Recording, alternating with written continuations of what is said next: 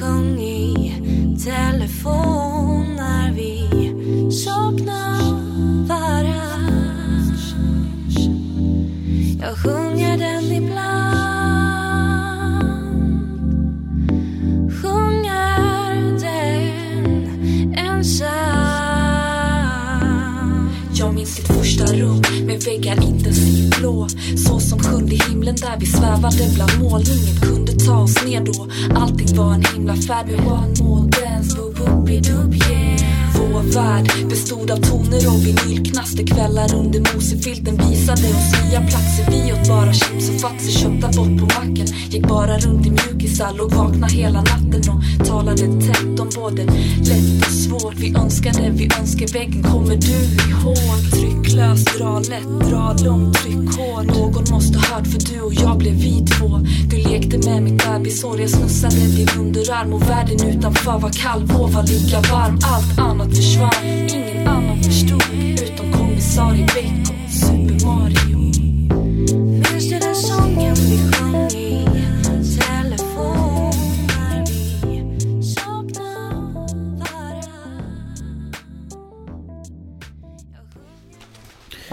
Ja, hej och hjärtligt välkomna till Gatuslang avsnitt nummer 27. Ni hittar som vanligt Gatuslang på Instagram, Facebook, Twitter och där under namnet Gatuslang. Ni kan också mejla på pontus@gatuslang.se, vilket en hel del folk har gjort. Jag har fått in frågor om det går att ladda ner det här programmet, och det gör det självklart. Om ni har iTunes till exempel och prenumererar där, då kan ni bara markera den filen ni vill ha, så bara drar ni ut den på skrivbordet eller en mapp, så får ni den i mp3. Det går också att ladda ner på gatuslang.se om ni tar download under varje bloggpost. Ja, det har kommit in en hel del tack från lyssnare, vilket jag uppskattar oerhört.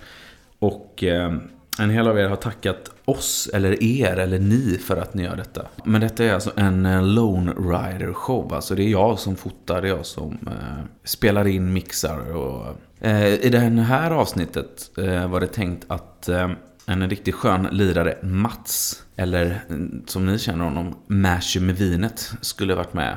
Men tyvärr så vill han inte sända det avsnittet, vilket jag tycker är skittråkigt. För det är en hel del skrockiga grejer. Vi hade bland annat vinprovning live and direct under intervjun där vi testade de 5 billigaste vinerna på Systembolaget. Ett blindetest faktiskt. Och han har ju fantastiskt så här, unikt vokabulär. Han är ett rolig, har mycket sköna stories. Så tyvärr missar ni att höra Mash med vinet här i Gatuslang. Men kanske gör vi en till intervju. Men fortsätt lyssna på hans musik. Det finns en hel del goda grejer från den där mannen genom åren. Men till dagens gäst, Ulrika Broberg, eller Ika som hon kallas. När hon rappar så kallar hon sig för Fröken B och ingår i duon Silversystrar. Fröken B stötte jag på första gången kanske. Ja, i samband med hennes första demo så började vi snacka på wow.nu-communityn där. Och jag kommer ihåg att jag tyckte det var jäkligt coolt med, ja, men typ att snacka med övertaget med en liksom tjej som höll på med rap. För det var liksom, det var väldigt få på den tiden, och de tjejerna som ändå kickade rap, det var ju liksom Melinda och Feven och såna här Remedy som man bara såg liksom på ZTV, olika shower liksom. Men att verkligen ska kunna komma ut på community och snacka med en brud som faktiskt spelade in och gjorde musik tyckte jag var jäkligt coolt. Så jag kommer ihåg där liksom hur jag fick dagboksrap, hennes andra EP eller demo eller vad man ska kalla det, hem i brevlådan, en handskrivet brev. Och det har ju gått bra för fröken. Hon har ju kört svinmycket live, varit ute och hållit föreläsningar och drivit massa olika projekt. Och är aktuell med en ny EP på vinyl 2013 alltså. Och jag träffade henne när hon var nere i Göteborg här över sportlovet. Så med det sagt, här kommer Ulrika Broberg, eller Fröken B. Trevlig lyssning.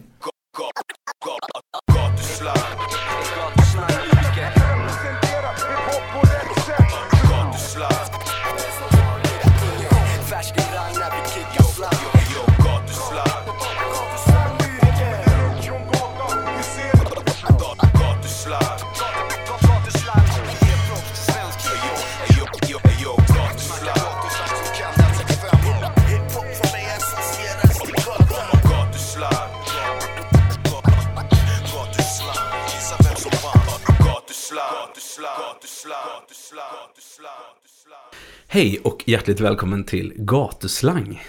Tack så mycket. Vem är det som sitter framför mig? Fröken B, Ulrika Broberg. Där fick du hela. Kallas för Ika också. Ja, precis. Det är ganska få som känner mig som Ulrika faktiskt. Men jag tänkte, det är serious nu, du vet. Måste ha hela namnet. Är det att du tycker att Ulrika låter för ålderdomligt då, på något vis, eller? Jag tror att det alltid kallats Ika sedan jag var liten, så att det sitter i. Men då Ika och Fröken B. Om vi börjar då med Fröken B, vem är hon? Fröken B är en rappare, en kulturarbetare, en musiker. Kort och gott helt enkelt. Kort och gott, ja. Och vem är då Ulrika Broberg? Hon är väl lite samma sak. Jag vet inte, hon är nog mer kulturarbetare då än rappare. Och sen får man nog slänga in lärare till det också. Lärare, ja. Du har ju kulturarbetarscarfen på det här. Ja, då, eller? Passar jag i den eller? Ja, men absolut. Lite bibliotekarie. Ja, lite den moden. De som liksom inte ändå känner till Fröken B, hur skulle du liksom beskriva dig som hiphoppare då för lyssnare som inte har hört dig? Liksom? Jag skulle nog säga att jag är en rappare som har hållit på ett tag, drygt 10 år. Och att jag kör en ganska smal stil inom rap skulle jag säga. I alla fall mina sologrejer. Jag gillar ganska traditionell typ av rap. Och tänker att man inte behöver laga det som redan funkar fint typ. Men i alla fall om vi går tillbaka då till din uppväxt och sådär liksom. Hur du växte, hur ser din bakgrund ut? Din familjära bakgrund? Jag kommer från Ulricehamn från början. Du vet vart det ligger? Ja, absolut. Jag har varit där och åkt skidor. Och jag har varit där och spelat in raplåtar med gamla goa Ceylon, om du vet vad det är. Axel Norén. Men han var inte han från Borås?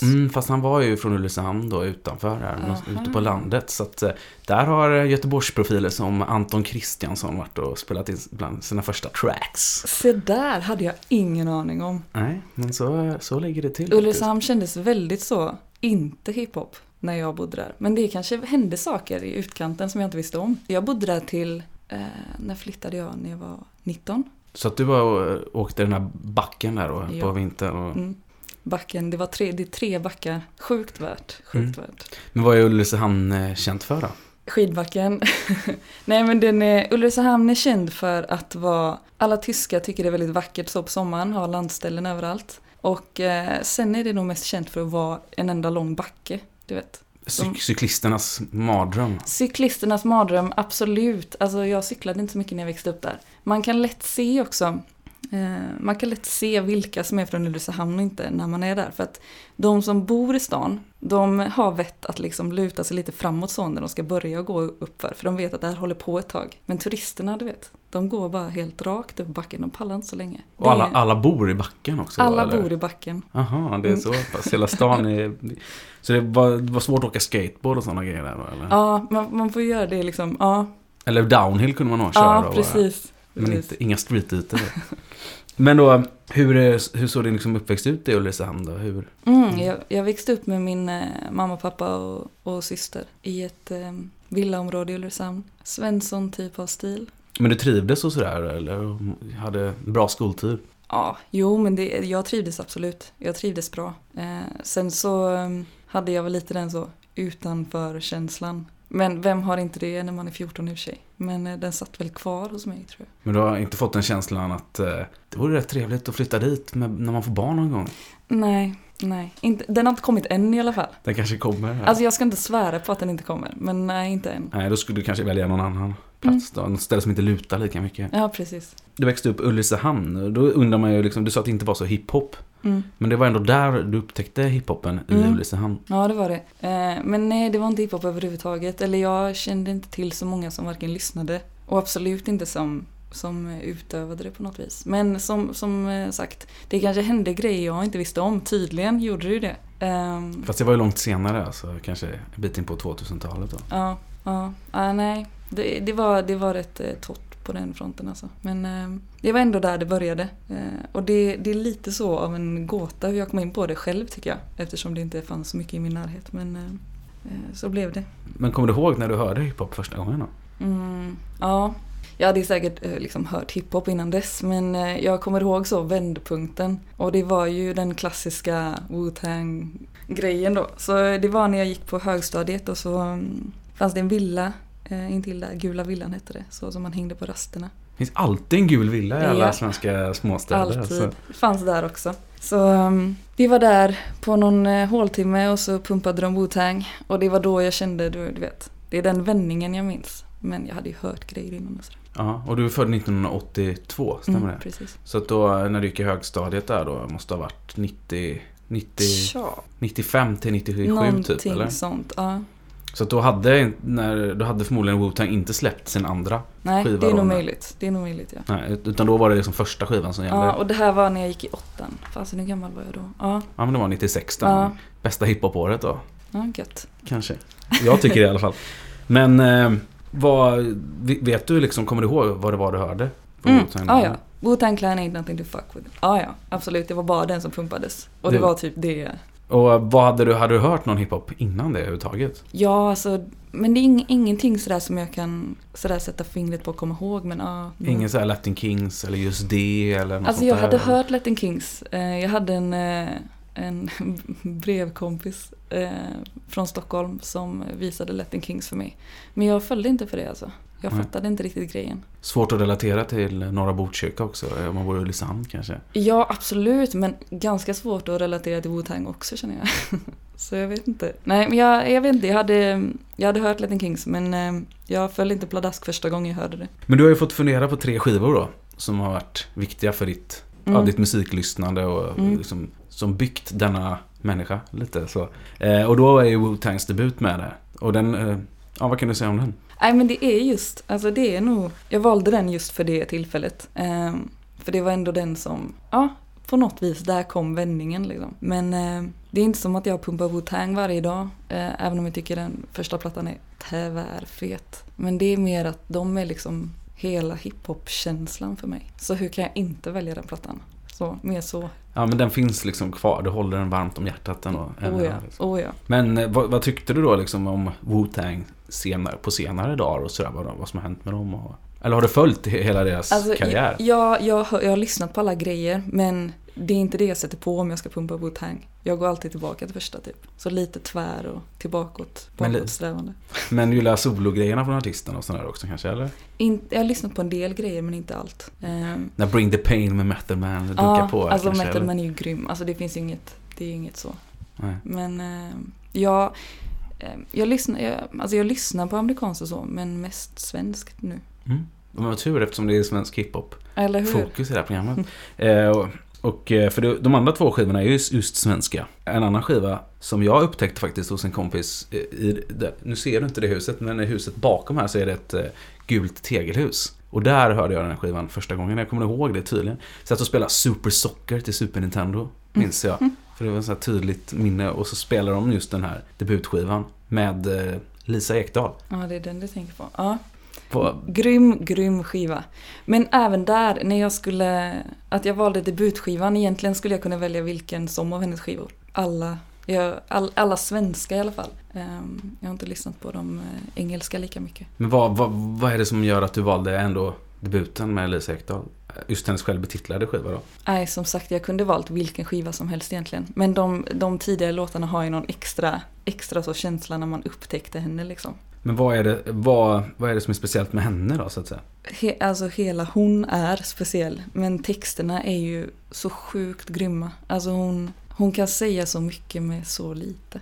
Jag skulle nog säga att det är väl en ultimat blandning mellan en Wu-Tang och Lisa Ekdahl. Men hon har ändå varit viktig för svensk hiphop. Ken samplade henne på sin senaste skiva. Och Loop Troop hade med henne på... Ja, precis. Och sen även Maskinen har ju en pastisch. Krossa alla fönster. Krossa alla fönster. Det är ju från Öppna ditt fönster. Även Maskinen-medlemmarna har lyssnat på den här skivan. Ja, den är grym. Ja, men det var då i alla fall Lisa Ekdahls debut har du valt där också. Och sen 3:e skivan. Ganska given, va? Ganska viktig för många. Ganska viktig, ganska given. Fast ändå är det inte alla som har valt den. Nej, det beror väl säkert på vilket spår man tagit så. Men, vad är det för skiva då? Petters debutskiva, Mitt sjätte sinne. Förklara lite. Berätta gärna lite mer om din liksom, relation till den när du hörde den och varför den är så viktig. Petters skiva den var ju naturligtvis sjukt viktig för mig. Och det var att det här som jag inte riktigt hade fattat med Latin Kings då. det här med hiphop och svenska. Jag fattade det med Petters skiva, att shit, man kan verkligen göra grymma grejer på svenska. Och det var också som sagt, det var inte så hiphop-tätt i Ulricehamn. Men det var svensk hiphop som nådde till småstan. Och det är nog därför den var så otroligt betydelsefull. Jag vet inte om folk känner samma sak i typ Stockholm som ändå hade tillgång till mer svensk hiphop. Men i Ulricehamn så var det... Men jag tror att den var viktig för hela Sverige faktiskt. För den var väldigt stor i Göteborg i alla fall. För oss som gillade hiphop då. Då hade jag ju lyssnat på hiphop i många år innan, eller flera år innan liksom. Ja, nej, den är ju verkligen... Ja, den som sagt, jag vet inte vad folk har svarat innan, men det måste vara många som har sagt den som håller på med svensk hiphop. Men har du någon favoritlåt eller någon favoritcitat och sådär, eller?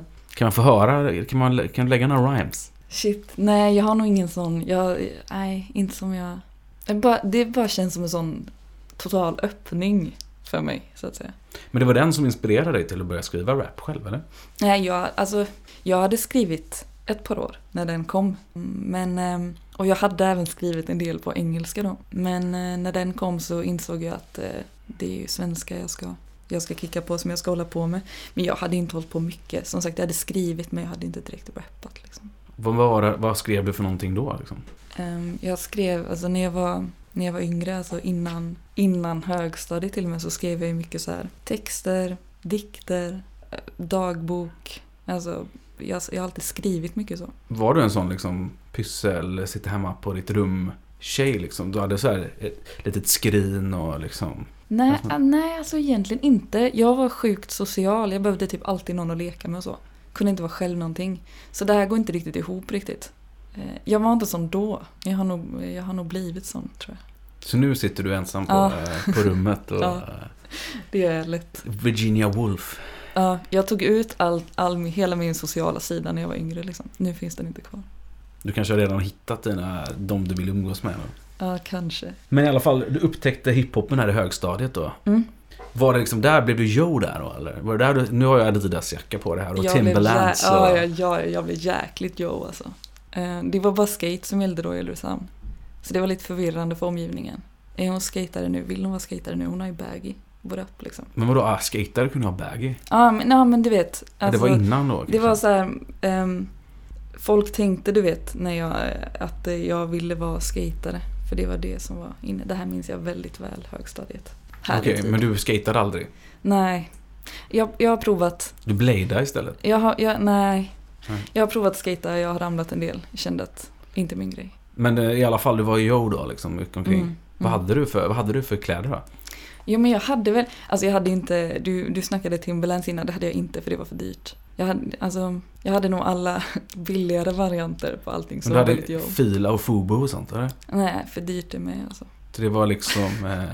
det var Ullared light. Nej, det var inte riktigt Ullared. Jag vet inte riktigt. Det var mer att jag gick och köpte så här, alla grejerna i 5 storlekar större än vad jag behövde. Men, så som hipster gör idag, nu går till Dressman och köper 8XL t-shirts. Lite så, ja. Fast nu kallar de inte baggy utan nu kallar de det för oversize. Ja, just det. Så gjorde jag. Jag hade jag någon... det var nog någon fake Fubo-tröja i så fall. Men du hade inte tålt, eller lång tees och... Fanns inte. T-shirts på t-shirts och så, eller? Nej. Jo, t-shirts på t-shirts hade jag. Det hade du? Jo, det hade jag. Så t-shirten stack ut en halv meter under hoodien och så, eller? Men det kunde man ju gå till Team Sport och köpa. Bara lite större. Så det kunde jag hucka. Jag försöker skapa mig en bild, försöker se hur det ser Jag hade mycket keps. Jag hade nästan bara keps. Mia brukar säga det ibland att när vi träffades hade jag bara keps hela tiden. Det har jag aldrig nu. Nej. Keps hade jag. Du kan säkert ha alla kläderna om du har dem kvar i någon garderob. Så bara tar du dem till nästa spelning och så bara kör du en sån här back in the days track. Ja, det vore något. Ja, det var fint. Jo, men det är klart, de grejerna var ju sjukt viktiga när man var yngre. Det var hela stilen man skulle åt. Som sagt, inom vissa gränser. Så det är klart att jag ville ha Timberland-kängor, men det kunde jag köpa först för några år sedan. Som den fattiglapp jag var. Nej, så var det inte. Men nu går det bra. Nu är det fet stämning här och allting. Nej, de är nog inne på sitt 5:e år nu. Okej, det är så. Men i alla fall då, du hör Petters skiva och innan dess har du börjat liksom skriva lite bars själv och sådär och fundera på rap. Du har skrivit på engelska men går över till svenska. När föds idén om att så här, jag som världshistoriens första kvinna i Ulricehamn eller tjej ska rappa liksom? Ja, nej, visst låter det galet. Alltså jag tycker det låter helt som en naturlig utveckling av mänskligheten. Jag kan tänka på det själv ibland, att det var ganska otroligt att jag höll fast vid det. Men det gjorde jag. Jag har hela den utvecklingen var väldigt, alltså det gick väldigt långsamt framåt, kan man säga. Men när fick du tanken att du ville liksom göra musik? Alltså jag tror det var i samband med Petters platta. Alltså att hela den grejen kom. Och då gjorde jag så här att jag hittade Petter då. Och då tog jag ju hans platta, och så hade jag en kompis som jobbade i skivbutiken i Ulricehamn. Och där fanns ju nästan ingen hiphop där, såklart. Men han hjälpte mig jättemycket, så jag kollade Petters platta då, så kollade jag i bookleten.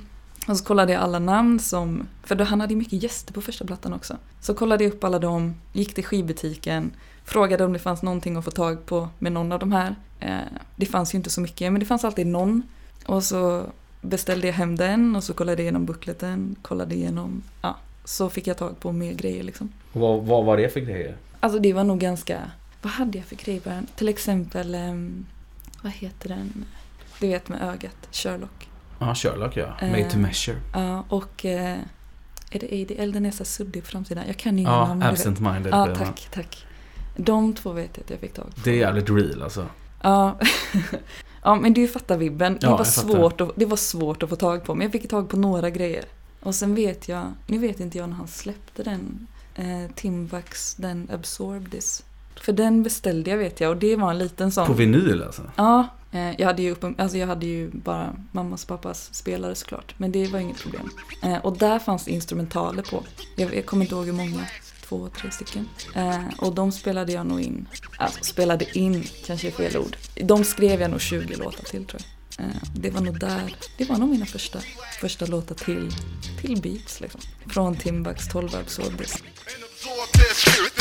I touch the earth, wind and fire with desire. From the fire to the fryer, tangle the barbed wire.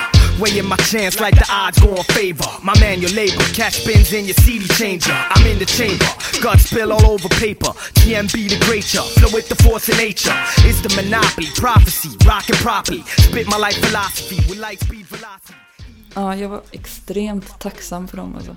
Men där skrev du alltså dina första rhymes. Men redan i början av 2000-talet så gör du din första demo då. Och hur gjorde jag den? Jo, men det vet jag visst jag gjorde. De här låtarna på Timbax instrumentaler, de spelade jag in så.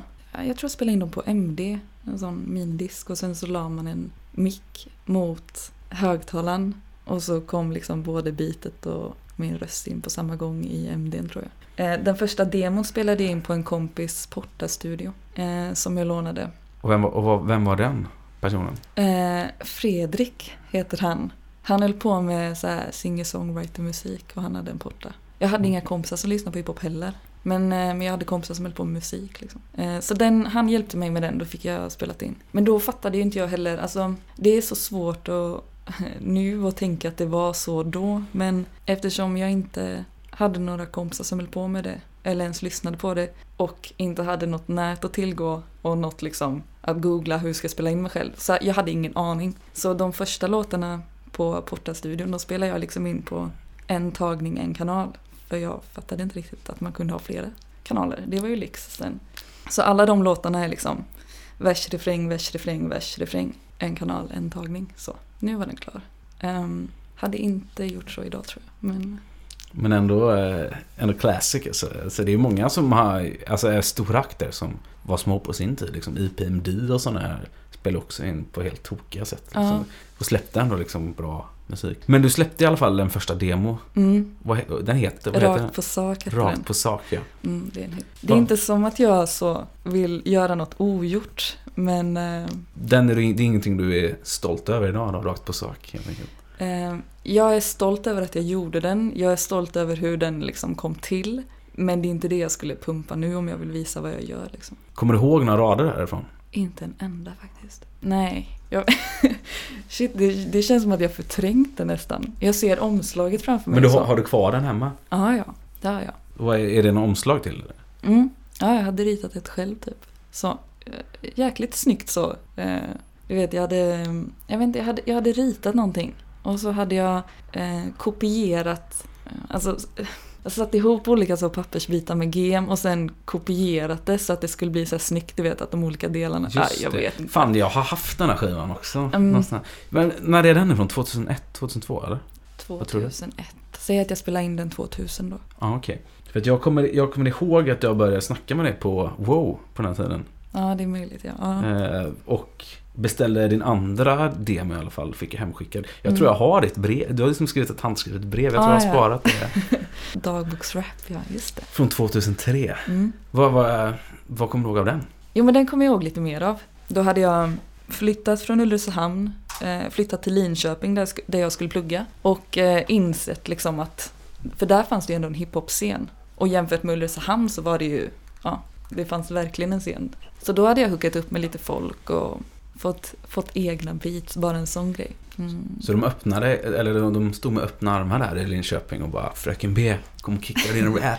Jo, men det tycker jag ändå. Jag tycker jag kom in väldigt fort bland en massa gött folk i Linköping. Och lärde mig naturligtvis jättemycket. För att jag har alltid varit ganska så långsam i min utveckling när det gäller liksom musiken och rappen. Och det har nog varit mycket att jag kanske inte umgått så mycket med musikfolk. För man märker ju verkligen då, som till exempel när jag flyttade till Linköping, då skedde det ju ganska mycket snabbare utveckling än vad det hade gjort i Ulricehamn då, där jag var ganska själv. Men kom du i kontakt med Robert Walsinger och Stacks of Stam och den klicken? Eller vilka hiphoppare var det du hängde med i Linköping? Alltså jag kom i kontakt med Walsinger, men det var nog ett par år senare där i Linköping. Men jag hängde ganska mycket med en snubbe som heter Pierre, som bodde där jag bodde, och några av hans kompisar. Men även, nu känner jag mig ignorant som inte kan typ droppa allas namn, men även en massa annat gött folk från Linköping. För då, man gick ju på jams och till skylten och det hände grejer liksom. Och du, på din dagboksrap liksom, där började du ha gäster då liksom. Tim K. Just det, Tim K. Eller Tim K. Ja, Tim och K. Även MCP Allstars. Ja, det här hade jag nästan lite glömt. MCP Allstars var ändå med på Jakten-skivan och sådär liksom. Var det Spader som var med där eller? Ja, var det både han och hans brorsa eller? Det var ju 2 va? Ja, det var han och hans bror som var precis. Vad hette den andra killen? Axis kallade han sig va? Axis. Han var producent också. Robin.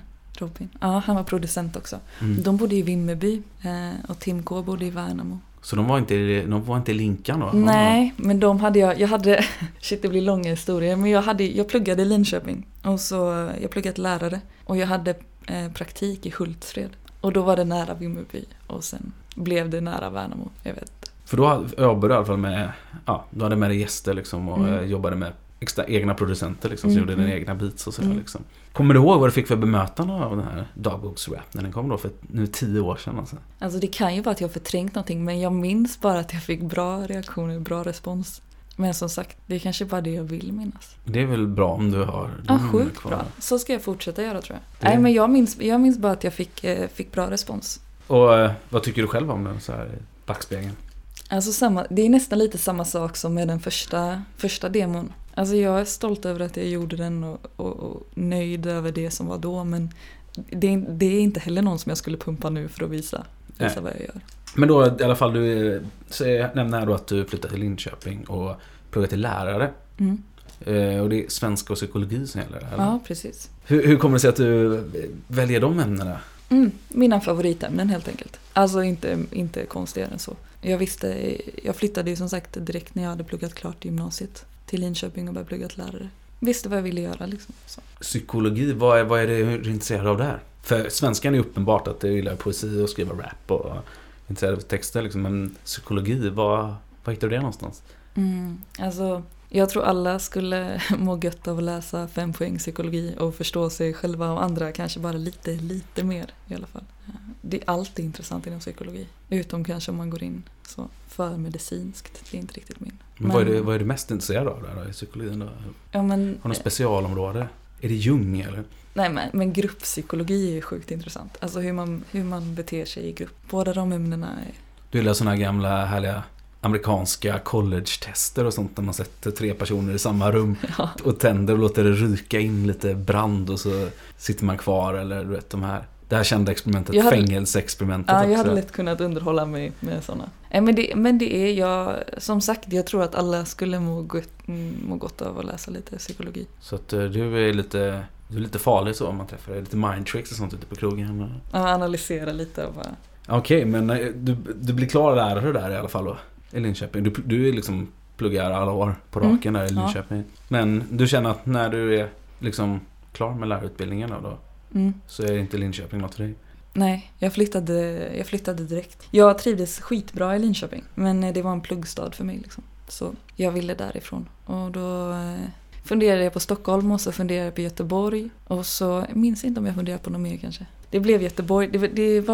Det var inte så här jättegenomtänkt, utan jag skulle flytta. Vart ska jag flytta? Vi provar Göteborg. Och det förklarar ju också varför du har liksom dialekt. För Ulricehamns dialekt är ändå ganska nära göteborgskan. Även om det borde vara en mer närmare Boråsdialekten, men den är ju finns ju inte göteborgsk. Det gör mig ändå lite glad att se att den är mer nära Göteborg än Borås. Du flyttar tillbaka till, eller inte tillbaka, du flyttar till Göteborg. Hur påverkar det? Ja, nu i efterhand så det påverkade väl jättemycket. Mia flyttade ju till Göteborg samma år. Och det här var typ 2006 kanske? Ja, det gjorde naturligtvis jättemycket kan jag se nu. Men jag hade ingen större tanke med det då. Jag visste att jag ville hålla på med musik när jag flyttade. Och att jag inte hade bråttom med att skaffa en heltidstjänst någonstans på en skola så. Men mer hade jag inte tänkt igenom det. För du släppte där då Poesi för Demina 2006 då? Den är inspelad i Linköping. Den är nog till och med inspelad i Norrköping tror jag, hos en kompis där. Ja, men där i alla fall. Det var innan jag flyttade. Okej, och vad kan du berätta om den då? Ja, det var en EP som jag droppade som sagt 2006. Jag tror jag spelade in den 2005. Det skulle bli mitt första släpp på vinyl. Jag var så himla nöjd. Jag hade sparat ihop pengar och skulle fixa det hela. Jag hade fyllt i alla de här 17 licenserna och tagit kontakt med tryckeri och fixat hela kittet. Och så sitter jag bara hemma och väntar på att få testpressarna liksom. Men en månad senare så ringer presseriet och då ska de lägga ner så att det blir ingenting av den. Och då hade redan, ja men du vet det tar ganska lång tid att få ut någonting även om det är en liten grej. Så då hade jag väntat så sjukt länge så då tänkte jag skit i det, jag bara bränner den på CD och släpper på nätet. Typ. Nu känns det som att jag bara kommer ihåg det negativa med den. Men det är bara för att det är det jag tänker på nu med det släppet. Men Poesi för Demina, det känns som ett väldigt så frökenaktigt släpp. Och det är ju blandade producenter då. Mac, Tim, K, Martin och Pierre. Olika 4 spår med olika producenter. Så är det, du har ju Mia med. Ja, det har jag. På Dina rum, ja. Det var första låten vi gjorde ihop. Och ni hade träffat varandra på Wow, eller hur?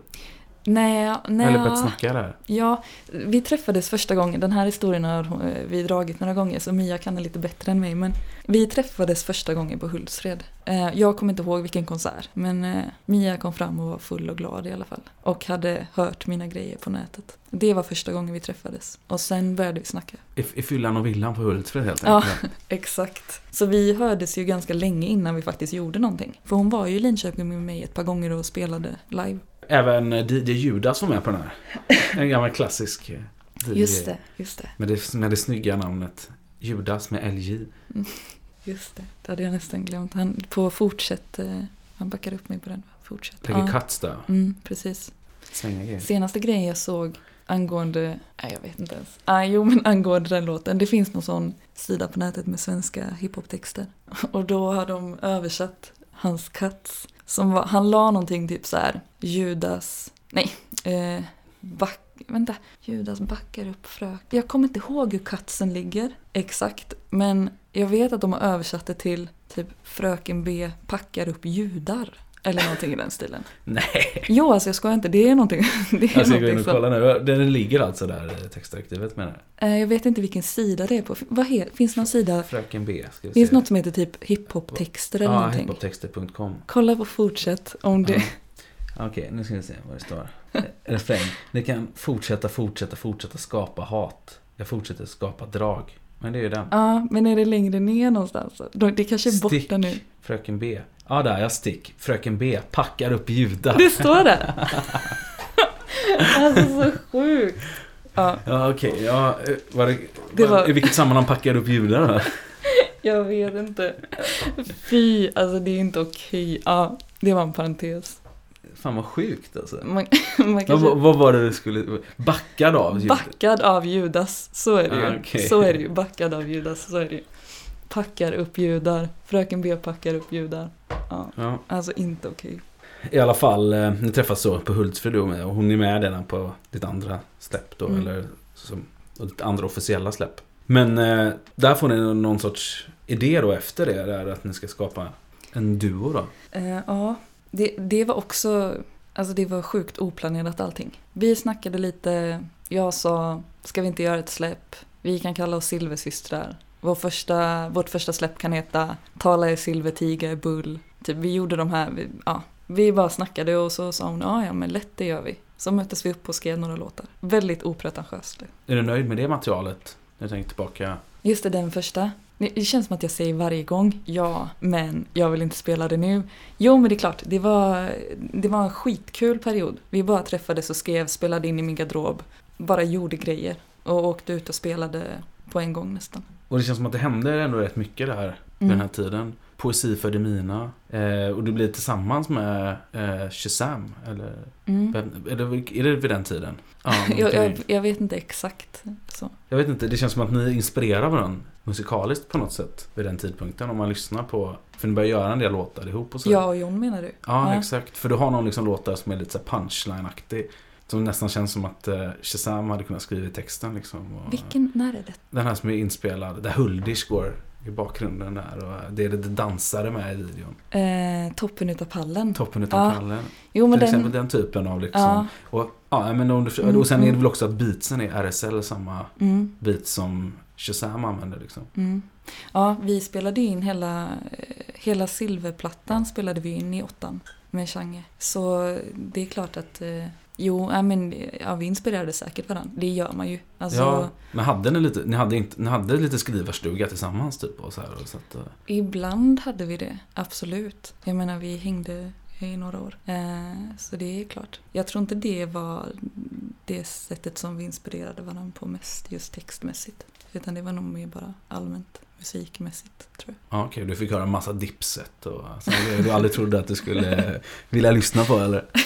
Ja, men det är väl gött att få olika influenser. Ja, precis. Men en person som tänker jag måste ha inspirerat dig är ju Mia när det gäller musiken liksom. Vad det är. Oh ja, vi kommer ju från lite olika musikbakgrunder då, som vi sammanförde. Och det är klart, jag blev jätteinspirerad. Alltså. Men till skillnad från dig så tyckte ju hon om Latin Kings debutplatta då. Ja, precis. Det är inte som att jag inte gillar den nu, jag bara upptäckte den lite senare. Jag är sjukt imponerad av Mia. Och det är en jättestor inspiration. Precis på samma sätt som att jag var och är inspirerad av Jon och tycker att det är klart att det är inspirerande. Ni liksom fann varandra ganska snabbt genom musiken. Och jag läste någonstans att Lauryn Hill, skivan där, var en gemensam liksom, musikalisk platta. Jag vet inte, platta. Ja, men liksom. gemensam nämnare liksom, på något, där vi båda kunde känna igen vår musik i. Och hon har ju varit otroligt viktig identifikation för väldigt många. Jag kan tänka mig för väldigt många tjejer i er generation. Dels för att hon liksom är så stark person och grym på att sjunga och på att rappa. Hon har allt. Alltså verkligen. Ja, nej, grym inspiration. Men även om man kollar liksom i Sverige, Feven var en stor inspiration för mig. Alltså bara att se en brud som gör sin grej på svenska. Är det viktigt att ha inspirationer av samma kön? Ja, det tror jag. Jag tror inte det är avgörande på något vis. För då hade inte jag börjat med hiphop från början. Men ja, jag tror inte att det handlar så mycket om könen egentligen. Utan jag tror att det är viktigt att ha en inspiration som är så pass nära dig att du kan känna att du kan göra det. Ja, så att inte steget blir för långt. Så steget till Petter gör det möjligt, men Wu-Tang gör det inte möjligt? Liksom. Lite så, ja. Ja, precis. Alltså, Wu-Tang gjorde att jag liksom föll för hela hiphop-kulturen, hela kittet där liksom. Men det var Petter som gjorde att jag kom igång. Det var tillräckligt nära för att jag skulle känna att jag kan göra det. Så det behöver inte ha med med kön att göra, tror jag. Så du hade liksom kunnat, det är ju väldigt teoretiskt, liksom, skologiskt ställd fråga. Men alltså, om inte de här rapparna som Melinda och Feven, då hade du förmodligen kunnat fortsätta liksom, och gjort din grej ändå. Liksom. De var inte så pass viktiga. Nej, det hade inte varit avgörande, det kan jag inte säga. Men det är klart att det är inspirerande. Så det skadade ju inte. Men när vi ändå är inne på det, så har ju du försökt inspirera andra eller unga tjejer och kanske unga killar också. Både och. Det är både och va? En av ditt projekt gör din grej. Men det är liksom, det är båda könsroller. Det är både och, men i vissa sammanhang så är det bara för brudar. För ibland kan det behövas liksom. Kan du berätta mer om det projektet? Vad är idén med det? Gör din grej. Ja, jag har hållit på med det sedan 2009 tror jag. Och det började med att jag höll workshops på lite olika ställen. Rap-workshops. I Göteborg då? Nej, jag har varit lite överallt. Jag tror inte ens att det började i Göteborg. Jag kan ha fel, men jag tror det var i Stockholm jag var första gången. Och det var både för killar och tjejer. Det var på någon sån minifestival. Och det är helt enkelt, det behöver inte... Jag vill att folk ska hitta sin grej och prova på nya uttryckssätt. Det är egentligen hela grejen. Jag tror att man, både tjejer och killar, mår gott av att hitta ett sätt att uttrycka sig på. Och rap är väldigt starkt och roligt på en och samma gång. Jag har även haft bara för brudar, för att ibland så kan det behövas för att de ska få den platsen som de förtjänar. Märker du någon skillnad i kön så när du gör den här typen av utbildningar? Alltså när det gäller liksom att rhyma och skriva liksom? Skillnad? Ja, men när det gäller liksom hur det är och hur kvinnor och män skriver, eller tjejer och killar skriver rap. Nej, det tycker jag inte att jag märker. Inte skillnaden i att skriva, skillnaden i att ta plats. Tycker jag kan märka ibland. Killar har lättare för att ta plats. På samma sätt som i liksom vanlig liksom skola i undervisningen och så här. Ja. Men skillnad i skriva, nej. Alltså tjejer är ibland, de vill att det ska bli perfekt från början, medan killar är lite mer skiter i. Och det är där jag tror ibland att brudar kan fastna. Att jag vet inte, man kan jämföra det med precis vad som helst. Till exempel skategrejen som vi pratade om innan. Jag hade kompisar som skatade och snubbarna kanske sa att de kunde 10 trick. Medan de satte kanske 2 av dem. Men de kunde 10 för de hade gjort det någon gång. Medan mina tjejkompisar som skatade, de kanske sa att de kunde 2 trick. Men då satte de dem när som du frågade eller bad de göra det. Alltså det är lite samma, förstår du vad jag menar? Förstår. Ja, absolut. Många killar kanske säger att de kan rappa fast... Ja, men precis. De har lite... Men däremot är det många män eller killar som också som sitter inne på skitfeta grejer. Som inte släpper dem heller på samma sätt, tyvärr. Ut med musik oavsett. Ut med era dagboks-raps demos och kör bara. Eller? Ja, alltså jag är med dig. Ja. Men det finns ju många som jobbar för detta i alla fall. Du har ju liksom kollektiv. Jag vet inte om du har någon connection med Fantastic till exempel uppe i Stockholm som är ett kollektiv som gjorde väldigt mycket väsen för sig på King Size galan med ett fantastiskt framträdande. Grymt. Jag såg det bara via nätet dock, men grymt. Nej, jag har väl ingen connection. Jag snackar med Frida ibland och Stina och alltså så.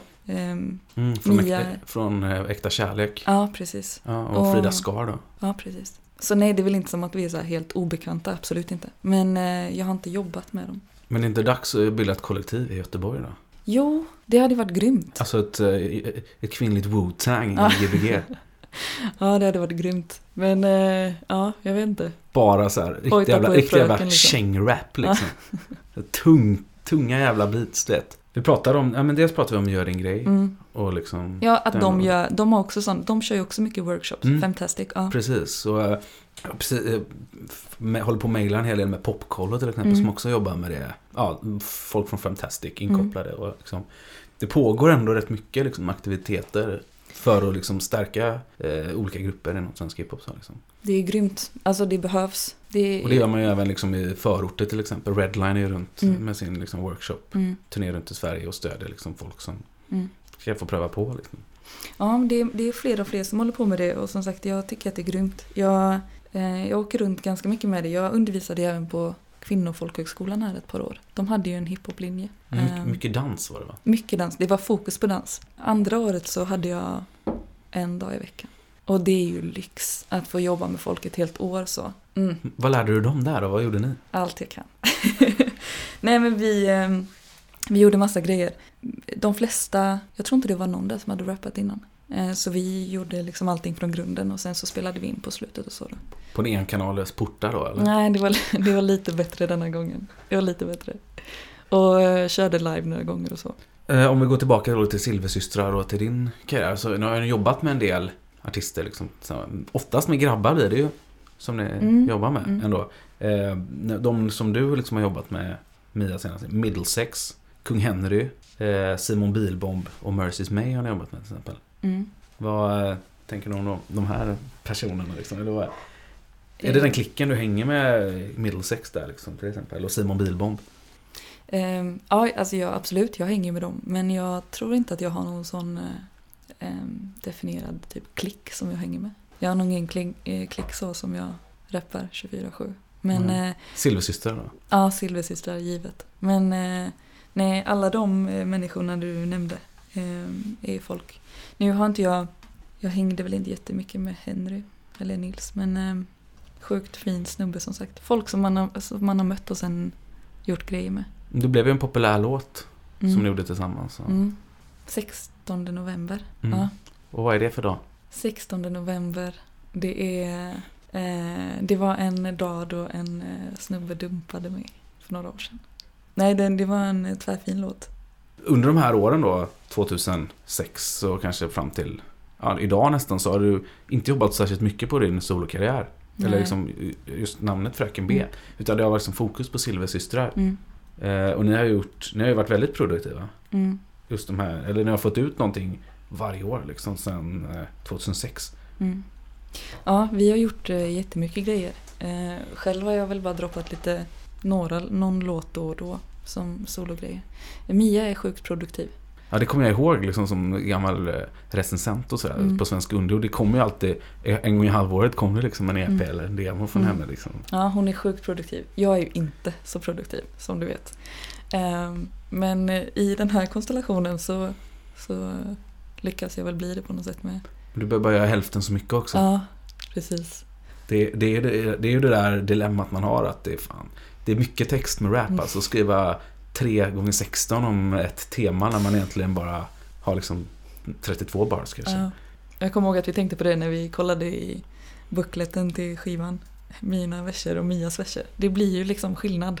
Men då i alla fall, de här skivorna ni släpper, det är alltså, ja, det är debuten som ni släpper, så här, Talar, Silver, Tiger, Bull, Skitiga stämband, Såriga Sneaks, den här gröna fina omslaget i plastik. Just det.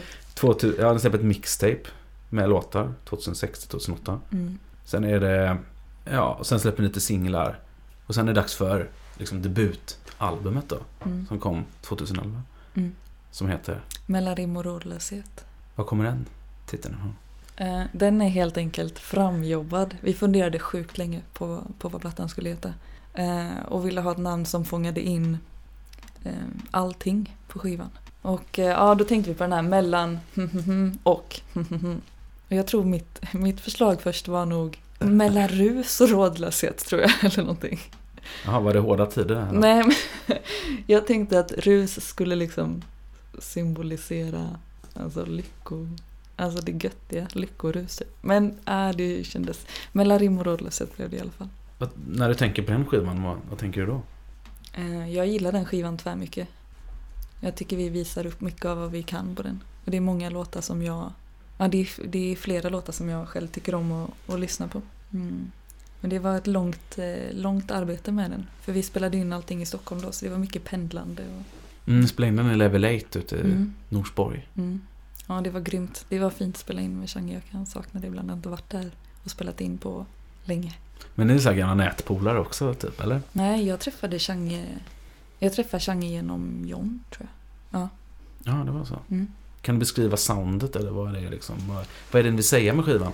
Vad vill vi säga med skivan? Jag tror bara att vi ville göra ett gäng grymma låtar och visa vad vi kan med den skivan. Den är ganska spretig, vilket känns ganska vanligt för debutskivor kanske, jag vet inte. Vi hade ändå gjort en del grejer innan.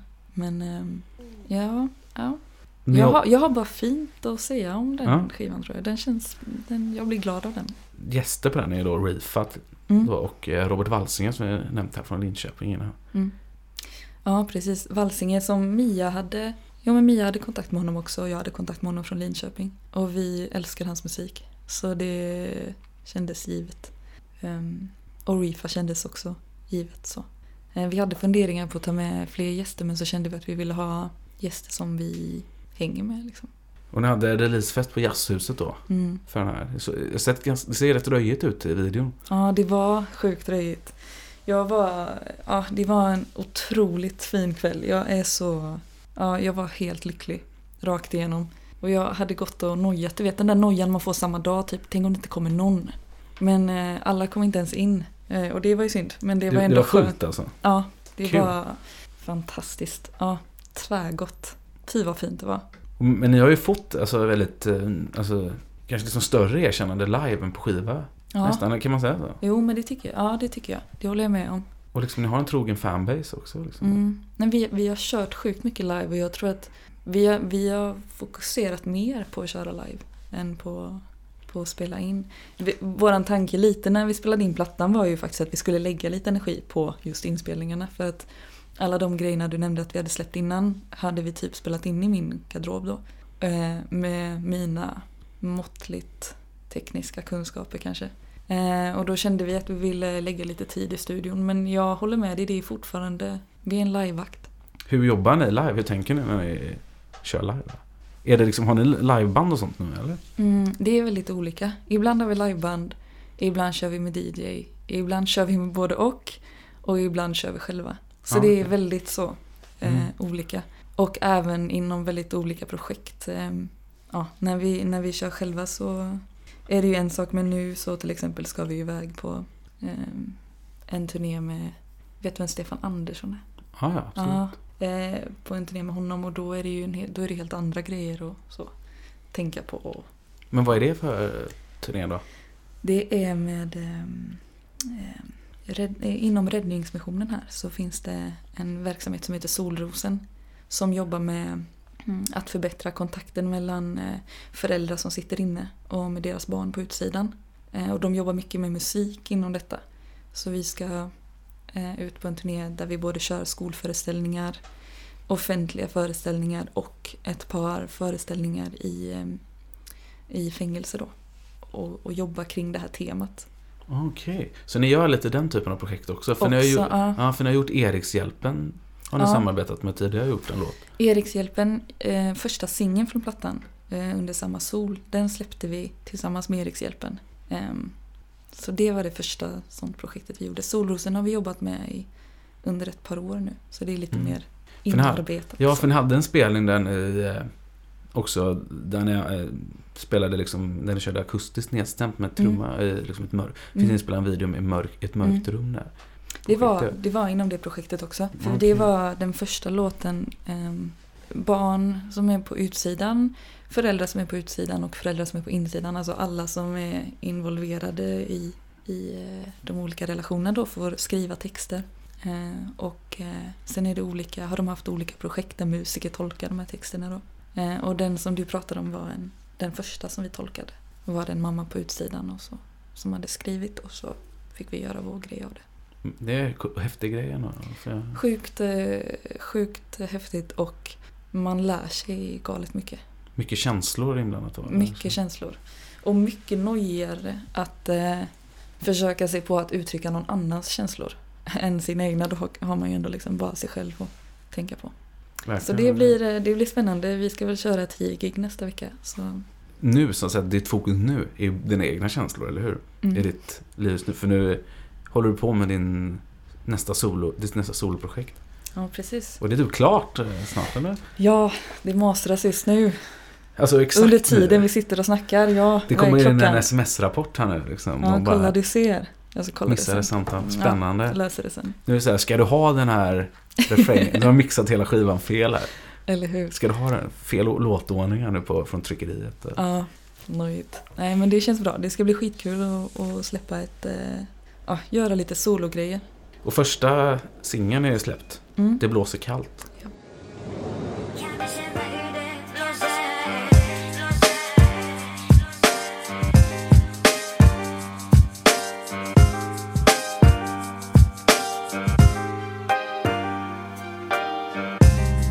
Du är en av 7 miljarder. Ändå känner du dig ensam. Och som om jag hade svaret. Frågar du om den där känslan. Du undrar om jag känt hur vinden blåser så kallt in över staden. Och hur det känns som alla gator gråter när den bär saltet ifrån havet. Det jag vet är du får aldrig ge dig. Låt det blåsa dig i vind i dina segel. Vi är 2 miljarder människor, hoppas du vet det. Du kommer alltid ha mig bredvid.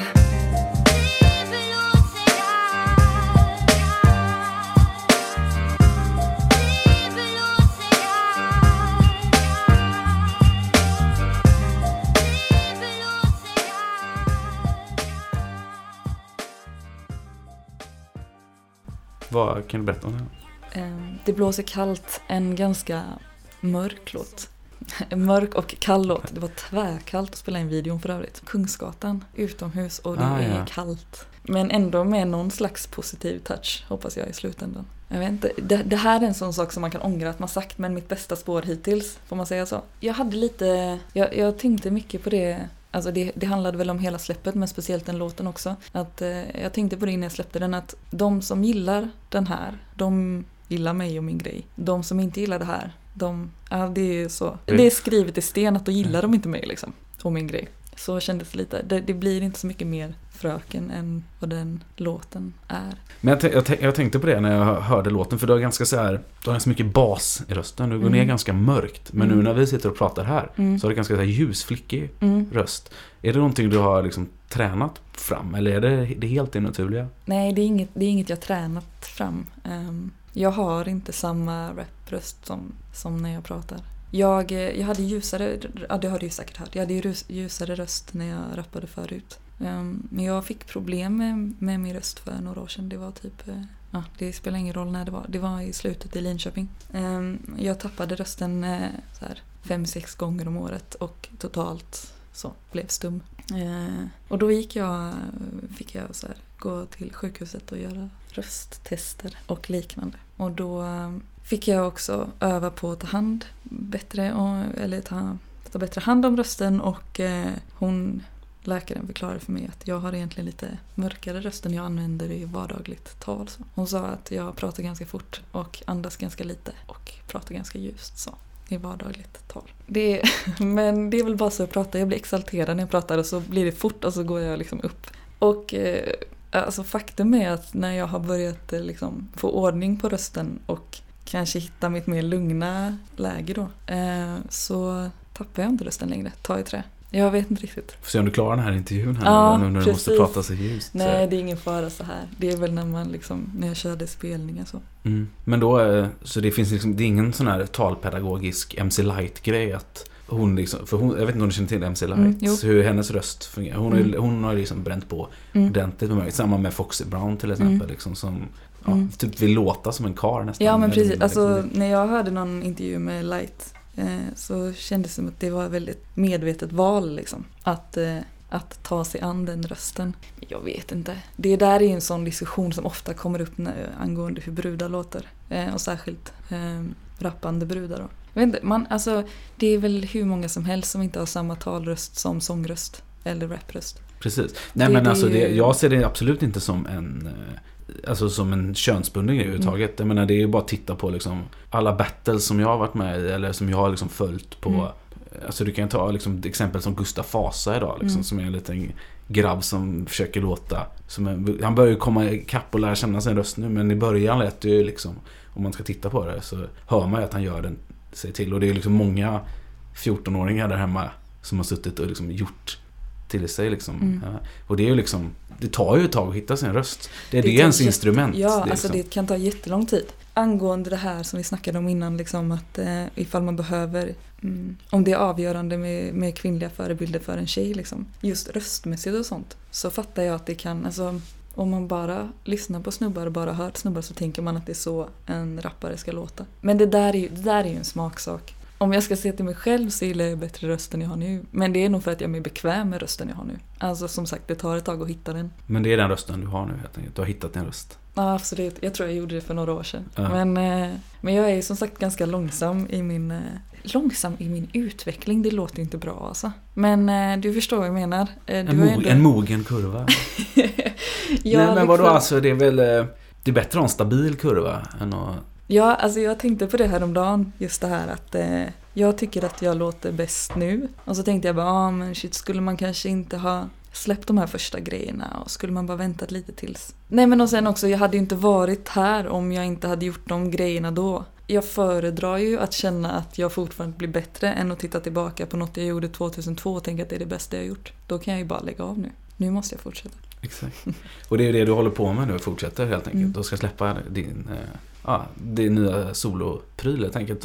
Vad kan du berätta mer om den då? Liksom, vad har vi för producenter?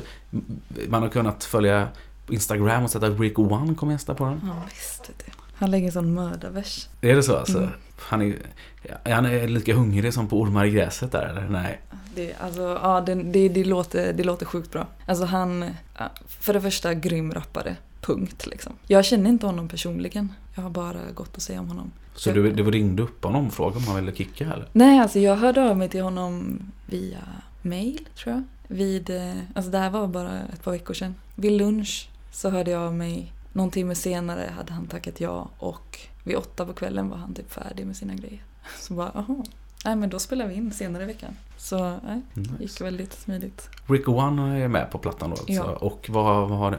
Han hörde att de fick vara på vinyl. Jag vet, han berättade i sitt program att han har drömt om att få släppa på vinyl. Är det så? Så att det är första gången. Han har ju varit med en gång på Amnoxious. Det var därför han svarade så snabbt, eller? Det var det. Du skrev det, vi trycker på vinyl. Han bara, yes! Nej, men annars så är det Janik som har proddat ganska mycket åt Mia och mig. Som proddar hälften av grejerna. Och Tim K. Han är kvar alltså, Tim K. Han proddar de andra 2 spåren. Ja, okej. Men Jonik har blivit eran liksom husproducent så mer eller mindre senaste åren. Ja. Så det är de delar på det. Och Rico står som ensam gäst då. Ja, om man då inte ska... Mia gästar ju blåser kallt. Men just det. Jag tog in henne. Det skulle ju vara som en gammal soul-sampling lite på tanken. Vad är det, 4 spår då? Eller 5? Det är 4 spår. Jag vill ha med instrumentalerna. Så att unga tjejer kan göra sin Absorb This prylar och sitta hemma och skriva rhymes. Ja. Fan vad fett. Ja, det behövs ju inte då. Det är bara att gå ut på nätet. Men instrumentalerna kommer på nätet också. Nej. Alltså, ja, precis. Men överhuvudtaget så är det ju bara YouTube instrumentaler om du behöver något att kicka på. Men jag kände ändå att det känns bra. Ja, men det är klart liksom. Och producenter blir glada om de får sina beats där. Ja, kan du ha lite cypher sessions på de här beatsen ute på klubbarna i Göteborg så här, det låter grymt. till Posse Cuts. Men det är gött också att få att producenterna på något vis får lite mer plats. Det är ofta väldigt mycket om bara rapparna, känner jag. Har du någonting mer du vill säga om skivan, om EPn? Vad heter den? Det har jag inte sagt. Fröken B-sidor. Har en A och en B-sida då? Eller? Har ni någon sån rolig grej på etiketten då? Eller? A-sida, B-sida. Nej, det blir nog bara A och B-sida. Heter det Fröken A-sida då? Fröken B-sida? Och det blir ett omslag liksom. Det är inte en white label direkt. Nej, det blir ett omslag. Förhoppningsvis så kommer den ju inom kort. Men tryckeriet som jag jobbar med och som jag även har hört mig för om ett par andra ställen, så ökar ju vinyltillverkningen jättemycket. Så de har dubblat sin leveranstid. Brukar ta 4 veckor från det stället. Nu tar det minst 8. Kul att höra ändå. Ja, det får man vara glad. Skitkul att höra. Jag menar det. Jag säger inte det här som något negativt, utan jag blir liksom, det är en bra grej. Ja, vi har ju missat i och för sig ert senaste Silversystrar. Ja, våran EP. Det är en EP. Vi släppte EPn i förra året, augusti kanske. En tema-EP som handlar om olika personer i ett lägenhetshus. Tisdagsvägen, 5B. Du kommer ihåg namnet bättre än mig. Det är så ett omöjligt namn att komma ihåg. Men vad är det för gata då? Det har varit jobbigt om det var din egna gata som du inte kommer ihåg. Nej, det är nog bara en gata mitt i ingenstans. Ja, okej. Det är ju ett landshövdingehus på bilden i alla fall. Ja, det måste varit någonstans. Masthugget eller något. Ja, mycket möjligt. Jag var inte med när det togs, men... Du måste ju kunna dina bilder. Jag vill veta allt.